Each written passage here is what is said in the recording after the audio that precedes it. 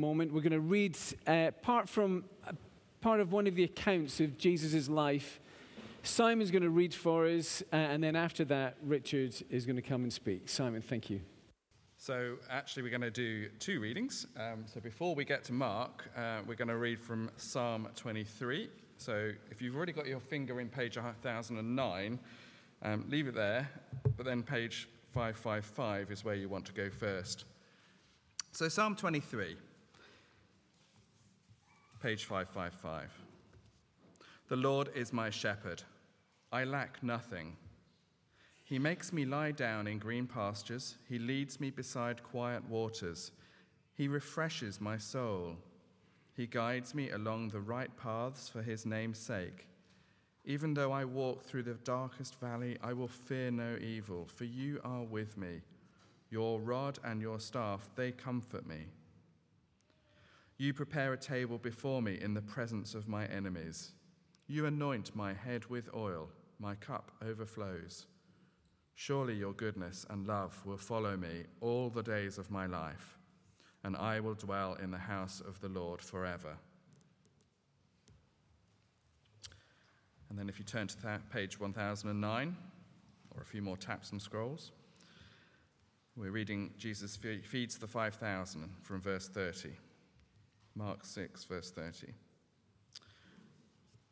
The apostles gathered around Jesus and reported to him all they had done and taught.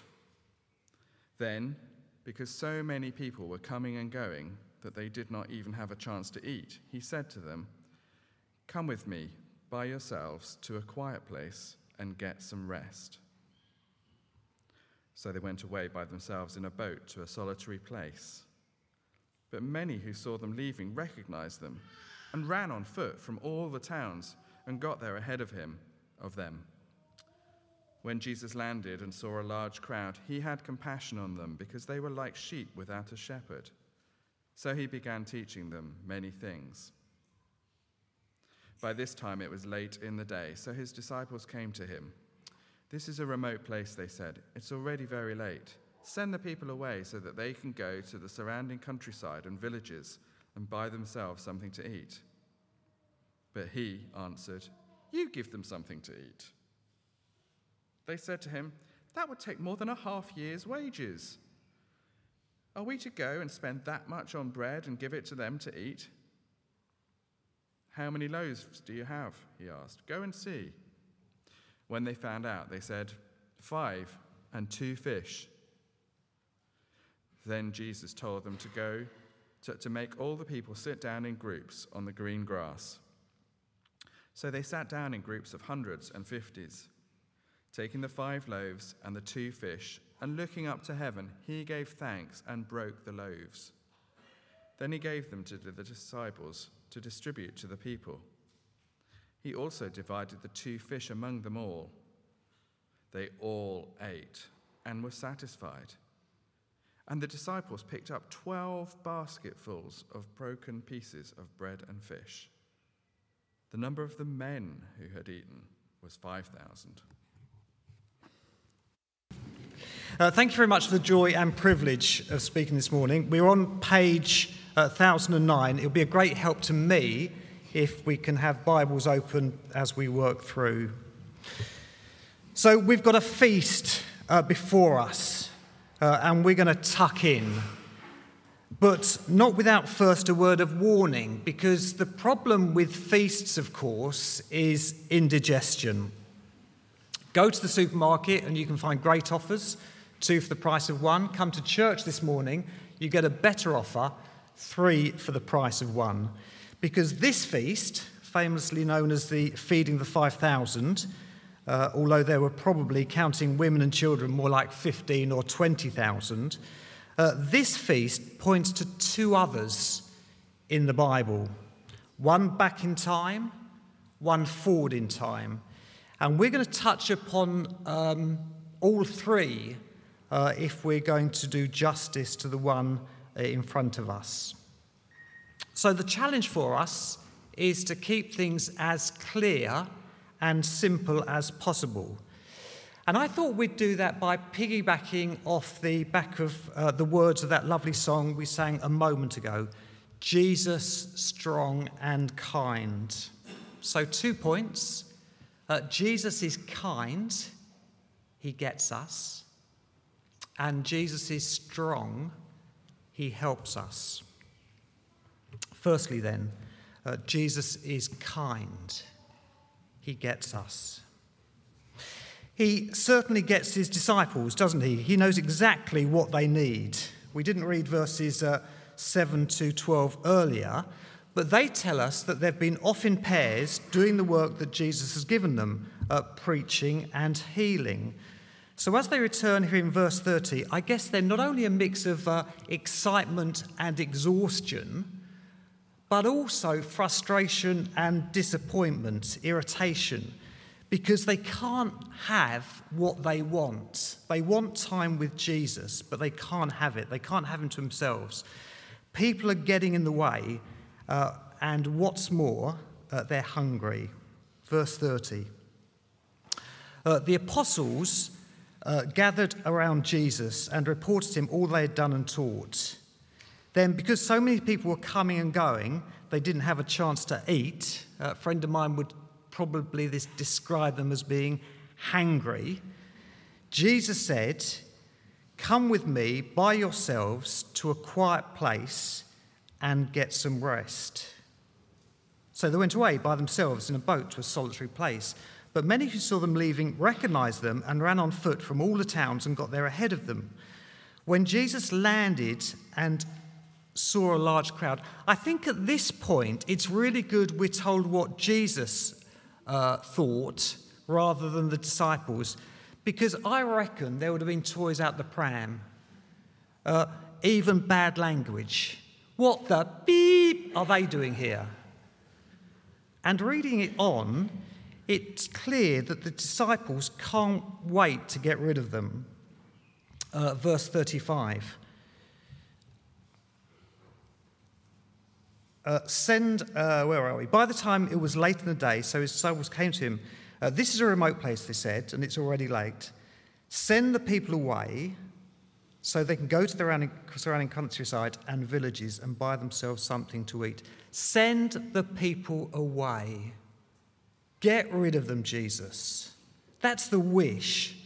But of course it's dressed up as concern. They'll be hungry, Jesus. The crowd may have been hungry, we're not told, but we are told it was the disciples who were hungry. Well, sadly, I see a lot of myself in these disciples here, and I dare say that I'm not alone. Selfishness, self-interest, getting what I want is my default position. I can get peopled out.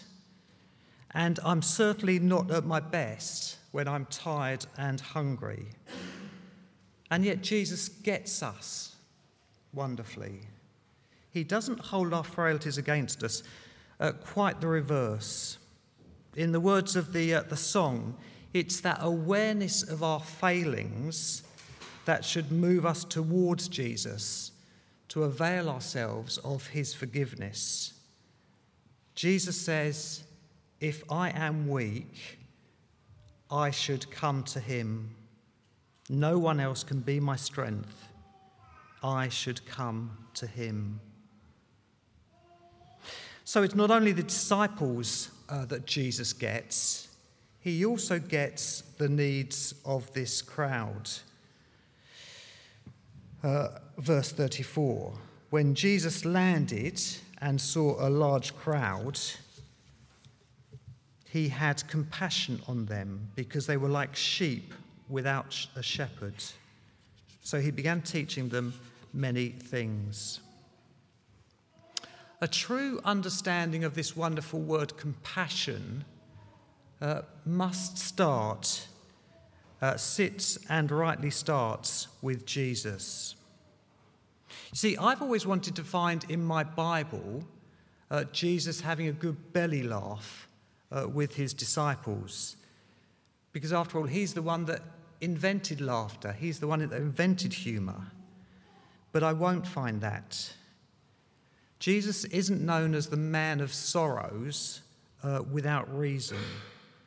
Because as he moved around this small corner of the Near East 2,000 years ago and saw need at every twist and turn, the hurt, the brokenness of people's lives, his heart went out, his stomach literally turned. His compassion was visceral. I've been reading The Magician's Nephew. I was reading a grown-up book on holiday, and I thought this isn't doing me any good, so I'll read a child's book. And it's the first, if you know it, in the Narnia series by C.S. Lewis. A beautiful story, and there is Diggory, a young boy, whose mum is seriously ill. Let me read you a little snip that jumped out to me. Aslan in the story is the Christ figure, if you don't know. Diggory said, but please, please, can't you give me something that will cure Mother? Up till then, he'd been looking at the lion's great feet and the huge claws on them. Now, in his despair, he looked up at its face. What he saw surprised him as much as anything in his whole life. For the tawny face was bent down near his own, and, wonder of wonders, great shining tears stood in Aslan's eyes. They were such big, bright tears compared to Diggory's own that for a moment he felt as if the lion must really be sorrier about his mother than he was himself. My son, said Aslan, I know grief is great. I didn't have many words of comfort when my friend nursed his dear mum with dementia, pretty much single-handedly, year after year. But I did say, Phil, know that when you weep, you're not alone, because Jesus weeps with you. If we were to look out on this crowd, I think we would have seen the same thing the disciples saw, people like you and me. But when Jesus looked out on this crowd, he saw something different. Lost people. That's what sheep specialise in, getting lost. But they're spiritually lost people that Jesus sees, and that presents itself in all forms. Ignorance, confusion, arrogance, anxiety. Not clear, perhaps not bothered about the big questions of life. What's it all about? Why am I here? Where's it all headed? Well, if you'd place yourself in that crowd, and in some way that reflects you, then be encouraged, because there is a shepherd with answers, and the way that he leads his sheep is through the teaching of his word. Did you see that? When he saw the crowd, he began teaching them many things. And that's what we're doing now, opening his word, letting him lead us. Come back next week, the week after. There's downstairs, there's a copy of Mark's Gospel, which we'd love you to take and read if you would like. What did we sing earlier? Jesus says that if I'm lost, I should come to him. And he showed me on that cross, he will come to me. Well, I hope you can see Jesus' kindness here. That life can be struggle. That no one else gets me. No one else knows what I'm going through. Well, Jesus does. He gets us. Let him come to you this morning. Secondly, then, Jesus is strong. He helps us. Is life a random set of decisions that we make as we muddle through, or is there a plan behind it? Well, I think the answer is yes. It's possible for both to be true at the same time, and I think that's what we see here. because it seems complete chance how we land in this particular place at this particular time with this particular crowd. We've had the reunion, people everywhere, let's get away, boat trip, oh my goodness, people again. But at the same time, I think there's the sense that Jesus has this moment planned. This feast is something that's planned. He's allowed random events to play out as he sets the stage for the opportunity to teach the disciples, to teach us who he is through the feeding miracle to come.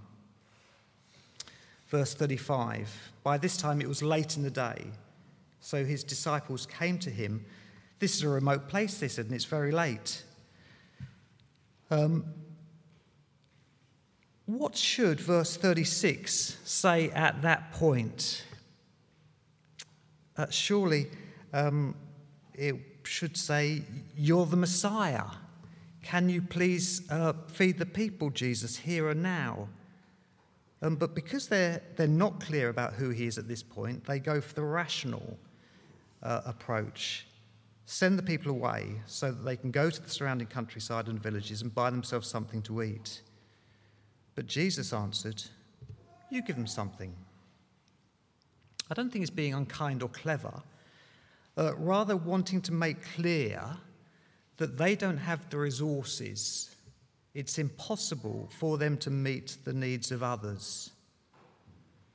But in Jesus' hands, the insignificant becomes significant. The insufficient becomes sufficient. The 5 loaves become a feast. And notice how he includes the disciples at every point. You provide, not possible. See what there is. 5 loaves, 2 fish comes the answer. We're not told the mechanics of the miracle, just verse 41. Taking the 5 loaves and the 2 fish and looking up to heaven, he gave thanks and broke the loaves. Then he gave them to his disciples to distribute to the people. You see, he gets the disciples to hand it out. He gets the disciples to collect up the leftovers. Jesus is strong. He helps us.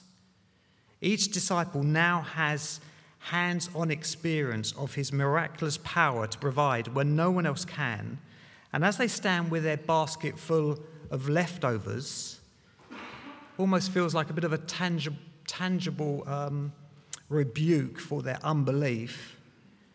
I wonder if their minds went back to the first of the 3 feasts that we were talking about at the beginning.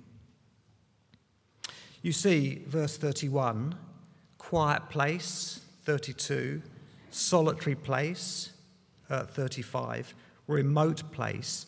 They're all the same word in the original Greek for desert or wilderness. Mark is helping us to make the link back to Moses' leading and feeding of the Israelites in the wilderness hundreds of years earlier. In the Old Testament book of Exodus, we read people were grumbling because, like here, they were hungry. So God said to Moses in chapter 16, I will rain down bread from heaven for you. In the morning you will be filled with bread. Then you will know that I am the Lord your God. Then you will know when this bread comes down from heaven, I am the Lord your God.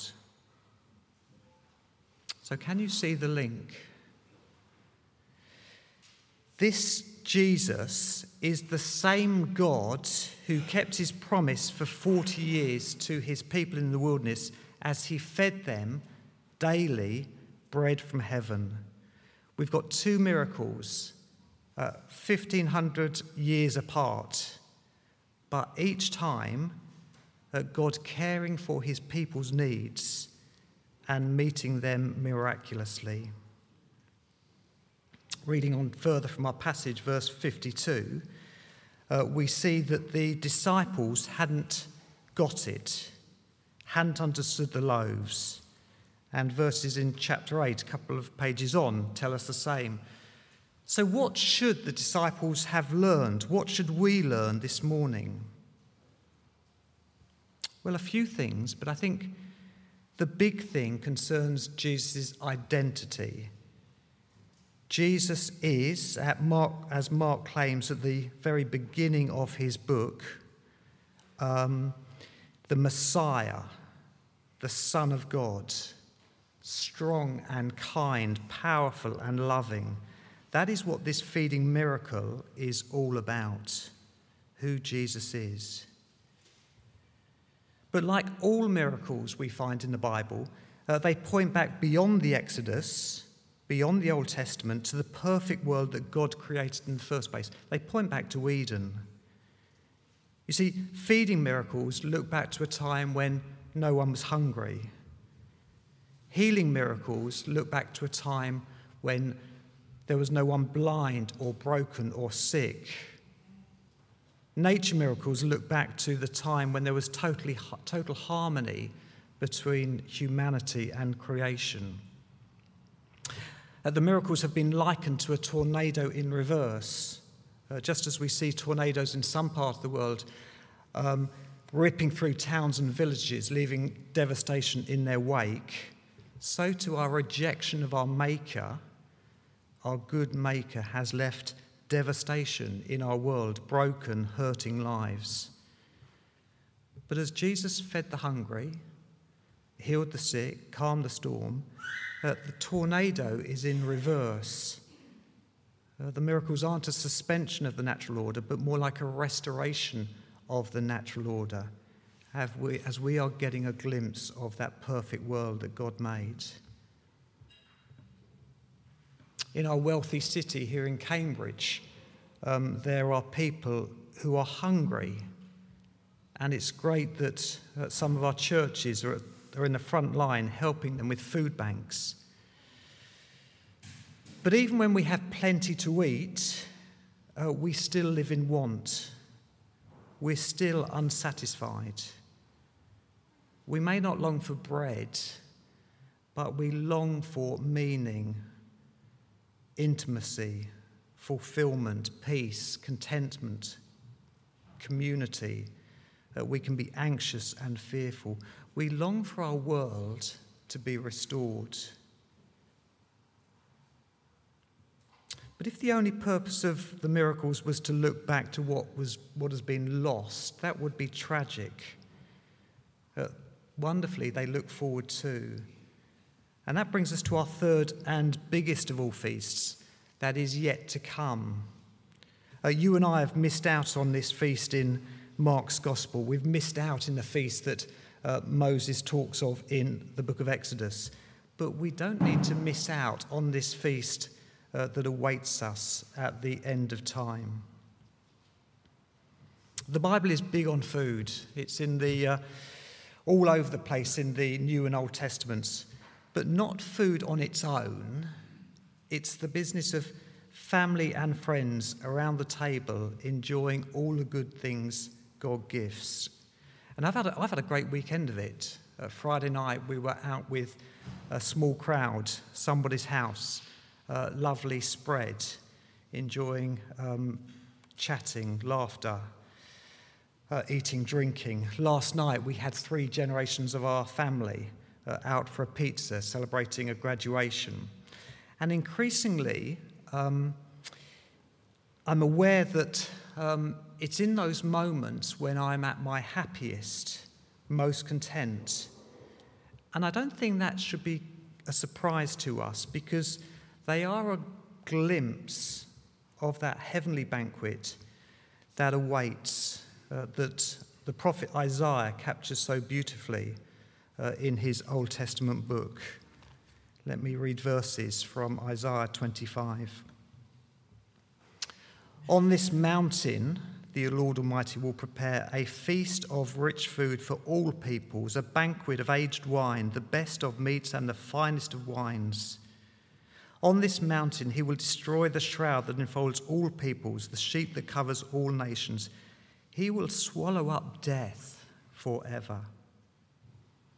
The sovereign Lord will wipe away the tears from all faces. He will remove from his people's disgrace from all the earth. The Lord has spoken. In that day they will say, surely this is our God. We trusted in him and he saved us. This is the Lord. We trusted in him. Let us rejoice and be glad in his salvation. I used to think that following Jesus would be a bit like following Manchester City at the moment. It would be glory and delight and joy all day long, that somehow I'd be elevated to a higher plane, a place of ease and plenty, immune from life's troubles. We mustn't be misled. That's not what the Bible teaches. Following Jesus is full of testing, of wilderness trial. Perhaps this morning you're facing burdens far beyond you and crying out, Jesus, what are you doing? Well, he's doing what he always does in desert places. He leads his people into them, and there he spreads out a table. He takes what we have, he takes who we are in all our inadequacy, and he makes it more than enough, just as we've seen with this wonderful feeding miracle this morning. Jesus said that if I thirst or hunger, I should come to him. No one else can satisfy. I should come to him. Well, 40 years of following Jesus, I can testify that those words are true. No one else, nothing else in this world will satisfy you without Jesus by your side. Now, Cara and Amanda are going to come and use their beautiful voices to continue to extend the wonderful invitation that we have before us this morning.